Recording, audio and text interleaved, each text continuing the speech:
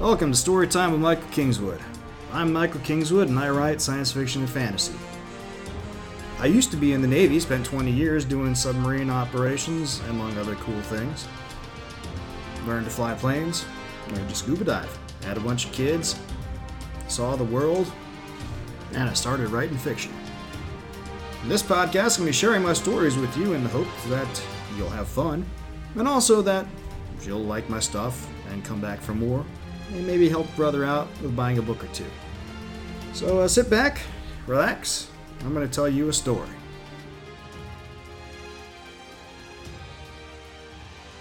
Hey friends, it's Michael Kingswood and it's story time. And the move that never ends that I was complaining about last week is now more or less finally ended. It's just come to the point where it's get everything situated in the new place and go and figure out the plans for the future. An open house for the old house just yesterday. This is Sunday as I'm recording this, and we'll see how it goes. Hopefully it gets sold quick, because right now I'm doing the mortgage and rent and a few other things, all that are rather not fun to combine. So we'll just get right to it here. Picking up where we left off a couple weeks ago at Passing of the Night. Last we left our intrepid crew. They had come across the weird spaceship out in space that would look like it had been damaged somehow. They determined that they were going to pass 3/4 of an AU away from it, and that there really wasn't anything they could do, because if they stopped to try to help these people, whoever they were, then they'd be screwed, because they only have enough fuel to speed up, get to where they're going, slow down, maneuver, and dock. So that was it until the life pod popped off from the derelict ship there and started to accelerate at mind-blowing rates, and in order to catch up with them on the Pericles to dock and supposedly dock and maybe take shelter on board their ship. And the captain determined, well, I can't keep this under wraps anymore. Sound action stations and get everybody in the crew involved, and now that's what we're up to next. Hope you enjoy. I'll talk to you again after we finish reading. And as always, I apologize that it's me doing the reading and not a pro. Passing in the Night, Prelude to the Pericles Conspiracy. Written by me. And read by me. Standard procedure in the event of a general emergency was to muster the crew in the command center. By the time Carlton, Allison, and the captain arrived, everyone else had gathered, the night shift looking mussed and bleary-eyed. The captain strode to the front of the small crowd with a brisk, businesslike pace. Turned to face them, she placed her hands on her hips and spoke in a commanding tone. All right, people, we've got a situation. Carl, the video, please. Carlton stepped up to the main display screen's control workstation and tapped into command. The recording began playing on the screen to a collective gasp from the crew. Their expressions ranged from awe to excitement to curiosity to fear as the captain related the events leading up to Carlton sounding the general alarm. Malcolm, the shift engineer, spoke up in the silence that marked the conclusion of her briefing. How do we know it's a life pod and not a weapon of some sort? The captain answered, we don't. But it wouldn't make any sense to attack us, would it? Fair enough. How long till it gets here? The captain looked at Carlton and he answered, it stopped accelerating and is running at 0.98 C. It's 3.5 AUs astern, so we have about 15.5 hours. The captain spoke again. We are obligated to render assistance, now that it is possible to do so without stranding ourselves. In the next 15 hours, we need to figure out how we're going to do that, and then get it done. There were protests, of course. Several of the crew wanted nothing to do with rescuing unknown aliens who may or may not have as their intention the slaughter of every human on board so they could claim Pericles as their own. Only the inevitability of being overtaken whether they liked it or not got everyone on board with the notion. They set to work. It was an easy decision not to bring the aliens aboard in Section 4, if only to keep them as far away from the children as possible. Section 2 contained hydroponics and consumable storage. There, it would be relatively easy, if time-consuming, for Malcolm and his techs to redirect some of the ventilation to raise oxygen and carbon dioxide levels in a few compartments near the Section 2 airlock, so the aliens would have a better chance at adjusting to the atmosphere. It would mean less carbon dioxide going to feed the crops, but in general they received more than they needed anyway, so it was a relatively safe move. What to do with the aliens for the duration of the flight was another matter. Allison was hard-pressed to give an opinion as to whether the cryosuspension units would be usable. They were designed to sustain humans, after all. With no idea as to the aliens' metabolism, there was no telling what the units would do to them. All the same, she was able to modify a few unused units to supply gases in closer proximity to the concentrations observed from the alien vessel. That just left figuring out how to ask them to be guinea pigs. With all due respect to his wife and the captain, Carlton wasn't about to place odds on their chances of accomplishing that. The final question was how to get the aliens aboard. Carlton and Sven, his night shift colleague, had that task. They brainstormed a few ideas, but were unable to come up with a viable solution until Rachel, the teacher, reminded them of the mooring lights. Pericles, like every other Starliner, had a number of movable, high-powered spotlights mounted in various places on the hull. Their purpose was to aid in mooring, but the crews also put them to good use for other tasks. They were ready-made to point the aliens where to go. Early in the planning process, the captain ruled out the airlocks in the crew's acceleration quarters or in the shuttle bay. Pericles had one short-range shuttle for commuting back and forth to space stations without full mooring facilities, stored in the same bay where the replacement nav beacons were housed. Getting the aliens from there to a suitable living area would be complex, and the crew would be in a less than optimal defensive posture should things turn hostile.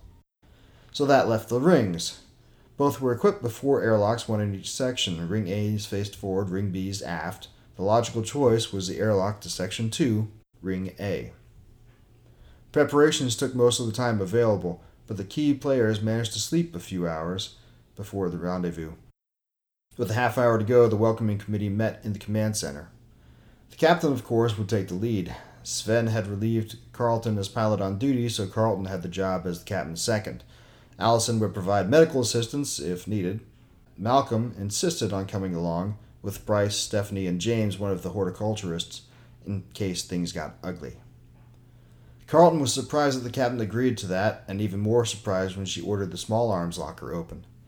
All Starliners had a small cache of weapons on board, nothing special, a couple dozen slug throwers and a few plasma rifles, just enough for basic defense.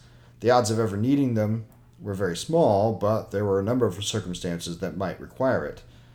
Carlton always viewed the weapons the same as a condom. Better to have one and not need it than to need one and not have it. All the same, except to conduct periodic inventories, he had never seen the small arms locker opened. Carlton gave the captain a wry grin as he strapped on a slug thrower. "Don't do anything provocative, right, Captain?" She sniffed. Nothing in the procedure about committing suicide.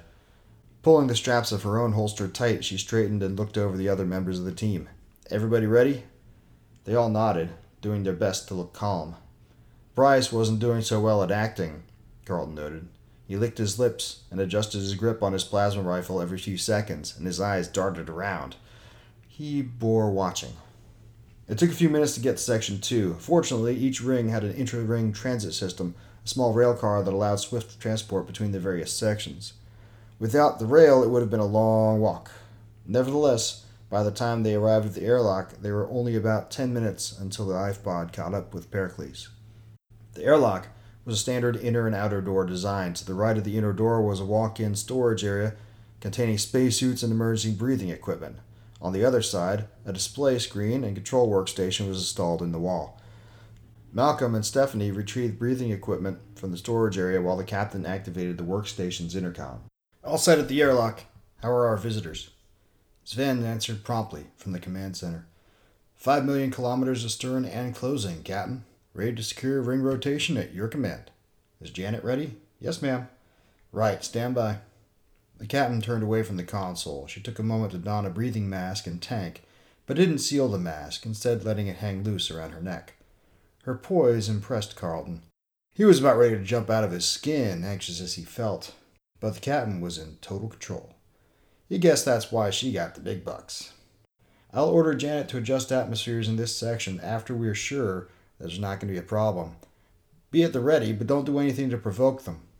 With that, she turned back to the workstation and keyed the ship-wide intercom. "This is the captain. We're about 10 minutes from contact. Prepare for 0G. Her voice still echoed down the corridor as she switched back to the command center. "Sven, secure ring rotation. Aye, Captain. A pause followed while he keyed the command. Stopping sequence initiated. Band brakes applied, thrusters firing. Rings will be secured in 8 minutes. Very well. The captain tapped a few commands on the workstation. The display screen came to life in two-pane format. The approaching life pod appeared in one pane, and a high-level ship status display appeared in the other. Already, the rings were beginning to slow perceptibly on the display. Carlton could feel a small force pushing him toward the far bulkhead as the rings slowed. The band brakes were huge. Carlton had seen one of them removed from the ship's hub during the last maintenance upkeep. Even though he knew intellectually how large it had to be to slow the millions of kilograms of mass contained in each ring, he was nonetheless stunned when he saw it for himself. But large and powerful as they were, the band brakes were nowhere near enough to stop the rings all by themselves in any reasonable period of time, just as the spinning motors were not powerful enough to get the rings moving by themselves. So the Starliners used thrusters, aligned to impart force in line with or opposed to the ring's direction of rotation to assist. Over the next several minutes, the deceleration force remained small but detectable. It wasn't enough to move an adult standing still, but if you were walking, you might find yourself turning without realizing it. Low-mass objects and children tend to get pushed, though, so procedure required checking all inhabited compartments for stowage and strapping the children in before starting or stopping the rings. More noticeable, the centripetal acceleration from the ring's movement lowered, making everything feel lighter. Then, there was no weight at all. The most minuscule movement pushed Carlton off the floor, and once more he found himself floating in 0G. His favorite. Sven's voice piped up over the intercom. Ring rotation secured, Captain. 0G in all compartments. Very well, Sven. Proceed as briefed. Let me know if anything unexpected occurs. Aye. Then there was nothing to do but wait. On the display screen, the range to the life pod ticked down quickly, and his bearing rate began to increase. It looked like the aliens would pass down Pericles' port side. As the range lowered to 10,000 kilometers, the life pod's forward velocity began lowering rapidly. Interestingly, the blue-purple glow still appeared from that one location, near the far side of the craft. Carlton had presumed that glow was a thruster of some sort before, but if that were the case, it wouldn't be slowing them down now, would it? That was puzzling. The captain shifted the other pane from ship status to one of the hull monitoring cameras. Mounted astern of the bridge facing aft and upward, it provided a good view of the now motionless rings and the Section 2 airlock, stopped at the 230 position. When the life pod closed to within 100 kilometers, as briefed earlier, Sven shut off Pericles' hull illumination lights. Only the collision avoidance strobe set at intervals around the rings, and the running lights at the bow and stern remained lit. In the hull monitoring camera, Pericles became a dim object, barely discernible from the interstellar darkness beyond. Then, when the life pod closed to 20 kilometers, Sven turned on 4 of the powerful spotlights. 2 illuminated the life pod itself, and 2 illuminated the Section 2 airlock outer door. On the display, the life pod image completely filled the aft-upper camera's field of view, so Captain shifted to a hull monitoring camera and tracked it in. Much harder to see without the larger magnification, it took a couple minutes to find the life pod as it stopped its relative motion amidships about 5 kilometers to port. There it stayed for what seemed an eternity. In reality, the eternity was just a few minutes. Carlton could imagine the conversation going on aboard the life pod. What do they intend? Should we go aboard, or take our chances in the void? Foolish earthlings, don't they know we mean to kill them all and take their women? Well, on second thought, the alien creatures would probably have no interest whatsoever in human women, but he couldn't rule out hostile intent in his mind, however dire the aliens' circumstance. He found himself reflexively fingering his slug thrower, and thinking maybe Bryce wasn't so out of line in his jumpiness. The life pod turned and began to close with Pericles. It quickly closed the kilometers from its holding position and took up position in front of the airlock. The captain shifted the camera view to one located not far from the airlock itself. From that angle, they could see the life pod rotate in space until one of the circular markings Carlton saw earlier faced the airlock door. The life pod began moving ever so slowly toward the airlock outer door, and everyone took a reflexive step backward. Except the captain. She remained at the workstation. As the life pod drew near, she entered a command, and Carlton could see, through the windows on the inner door, the outer door slide open. He swallowed, trying to loosen the lump in his throat. Glancing around, it looked as though his fellows were doing the same. A tube extended from the life pod. A docking device, no doubt, but it was like no device Carlton had ever seen because the end of the tube, where the sealing surface was, morphed in shape as it approached the airlock until it exactly matched the mating surface on the outer airlock doorframe. Carlton's jaw dropped as the life pod made contact, and the contact lights on the airlock status display illuminated. How did they do that? He glanced at Malcolm and saw he wasn't the only one surprised by this. It wasn't often that Malcolm was impressed, but he wore an awed expression on his face. The captain pressed a button on the workstation and the display shifted to a camera inside the airlock. Carlton heard the hissing sound of rushing air, and the airlock interior pressure indication rose until it reached normal atmospheric, then held steady. 1 minute later, the pressure hadn't dropped. It was a good seal. Sven, positive seal on the airlock. Commence ring rotation. Sven sounded more than a little on edge when he responded.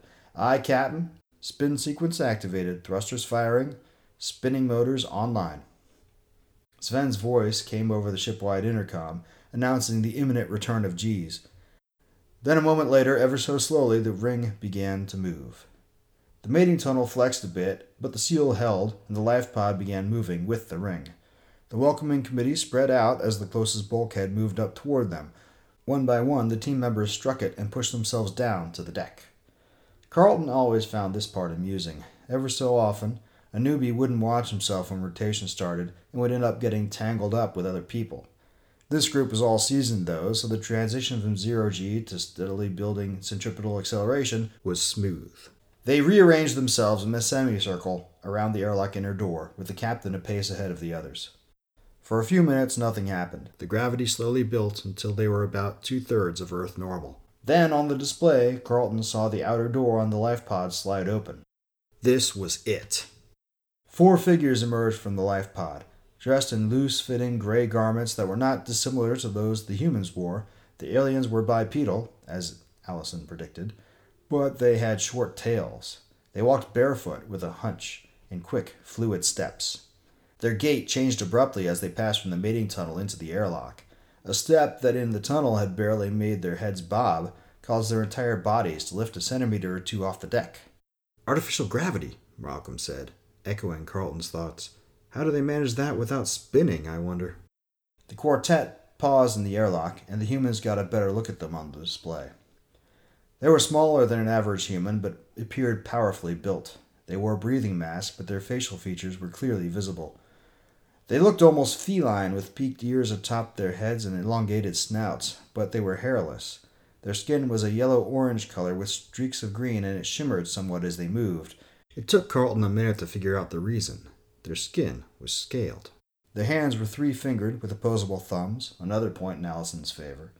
Their fingers ended in small points rather than in pads. The alien in front removed an instrument of some kind from a pouch on its belt. After studying the instrument for a moment, the alien made a gesture and said something. As it spoke, it revealed razor-sharp teeth and a green, flicking tongue. All that was fine and dandy, but Carlton zeroed in on one last detail more than the others. They all had what looked like the hilt of a sword sticking up over their right shoulders, and what could only be holsters on their hips. Be ready, the captain said, and unsnapped the holster on her slug thrower. She noticed the weapons, too. From the corner of his eye, Carlton saw Bryce and Stephanie raise their plasma rifles to their shoulders. They all looked tense. Bryce was sweating up a storm. The lead alien knocked on the interior door with the instrument it had just used. The sound traveled easily to Carlton's ears. For some reason, it seemed ominous. Allison, are you filming? Allison had refused the thought of carrying a weapon. She was a doctor, not an undertaker. Instead, she brought along a video recording device. Sven was making recordings of every external and internal camera feed, but few of them had audio, and they didn't cover every area that might be needed. So her recording was going to be the most vital. Yes. All right. Malcolm, open the door. Malcolm stood closest to the control station. He nodded and hit the inner door control switch. The door opened. There was a slight hiss and a small breeze as the pressures between the two spaces equalized. The aliens stepped, one by one, into the room. They looked over the group of humans slowly, then their leader took a step toward the captain. Oh, Jesus, Bryce murmured. drawing Carlton's gaze. The guy was shaking badly. Malcolm, the closest to him, looked at Bryce with concern. Either the captain didn't hear it, or it didn't register. She managed to smile and said, "Welcome aboard." The lead alien cocked its head to the side. It studied the captain for a moment after she spoke, then said something that sounded a mix between a hiss and a bark. The leftmost alien reached for its holster. Bryce shouted, "Oh, Jesus!" and fired his plasma rifle. Everything seemed to happen at once. Well, isn't that how it always works out, right? You have a plan, you brief the plan, you go to execute the plan, everything's going well, and then one guy has to go and screw the whole thing up by doing something stupid. In this case, shooting at the aliens who are coming on your ship for the first contact ever between aliens and humankind. Good job, Bryce. Well played, sir. Well played. That's not at all going to have bad outcome for this thing, right? Not going to get your whole crew slaughtered. But, well, maybe it won't. I guess we'll see. You'll have to come back next week to find out, though, because this one's already getting to about the length that I like to go to, and it's a nice, dramatic, cliffhangery end to this episode.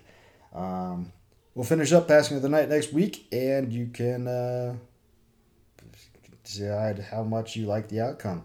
If you can't wait till then, of course, you can go buy the thing. You go to MichaelKingswood.com to the bookstore.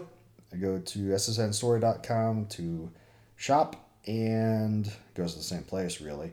And pick it up in ebook or paperback straight from me, and I get the most money that way. Of course, you can be a stick in the mud and go to Amazon or Barnes & Noble or Kobo or Google Play and all that stuff if you really want to give them money more than you want to give me money. But, that's entirely up to you. But please, regardless, please spread the word about the podcast and the videos, and like and subscribe, and tell everyone how cool I am, even if I'm not cool. You can tell everyone I'm a loser. That's okay, as long as you tell somebody. Good press. No, bad press is good press, right? But I think I mentioned last week, don't do the Patreon thing anymore, right? Because Patreon has decided that they're going to cut off people that they don't agree with politically or whatever. And I don't agree with doing that sort of thing. So I refuse to give Patreon any money. In fact, I used to support a whole bunch of people on Patreon, and as soon as Patreon started doing its finger-wagging, virtue-signaling, cutting off of folks for political purposes disguised by supposed terms of use things, but of course that's never true. I said, I sent a note to every person that I supported on Patreon and said, sorry, I'm out, and canceled Patreon. But I found recently, in recent months, how to do a Patreon-esque thing myself, thanks to a nice lady that I met at a business workshop a few months ago. And so I set up a membership thing on my website at michaelkingswood.com. It says supporting patronage on the main menu there. And you can go in there and do one-time or recurring membership thing where, hey, you just like the thing, give $1 a month. Hey, cool. If you like the podcast, just like listening to it and like giving a little support, that's great. If you want stories, extra stories, or just want access to everything I put out ever, there are different tiers for that, just like you would have on Patreon, except I control this. And I am not into political discrimination. I don't care what your political views are. As long as you like my stuff and you want to give me money, I'll take it. And I'm not here to silence anybody else or dictate any narrative. Because I think I've said in the past, I'm not doing this for any particular... I don't do causes. Right? No, really. I'm trying to think of any particular cause. I've raised money for Leukemia and Lymphoma Society a bunch of times over the years with marathons and stuff and various other things. And, if you want to say that's a cause, fine. But in terms of these highfalutin, I'm going to change the world, plot. No, I don't do causes. I think there are people who do causes, for the most part, are full of it. And delusional, if nothing else. I don't do causes. I don't care if you do causes or not, but I don't.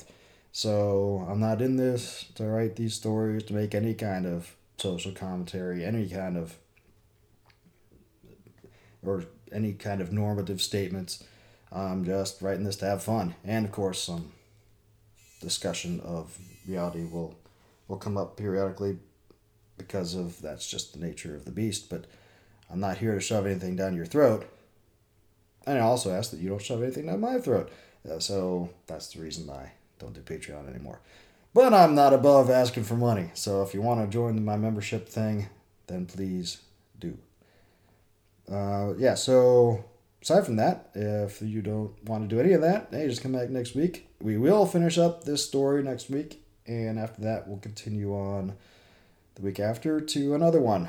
I think what I'm going to do is Passing in the Night, as I've told you in the prelude, and the title is The Prelude to the Pericles Conspiracy, which is the novel that I wrote to follow up this story. Because this tells the story, obviously, of this meeting in space.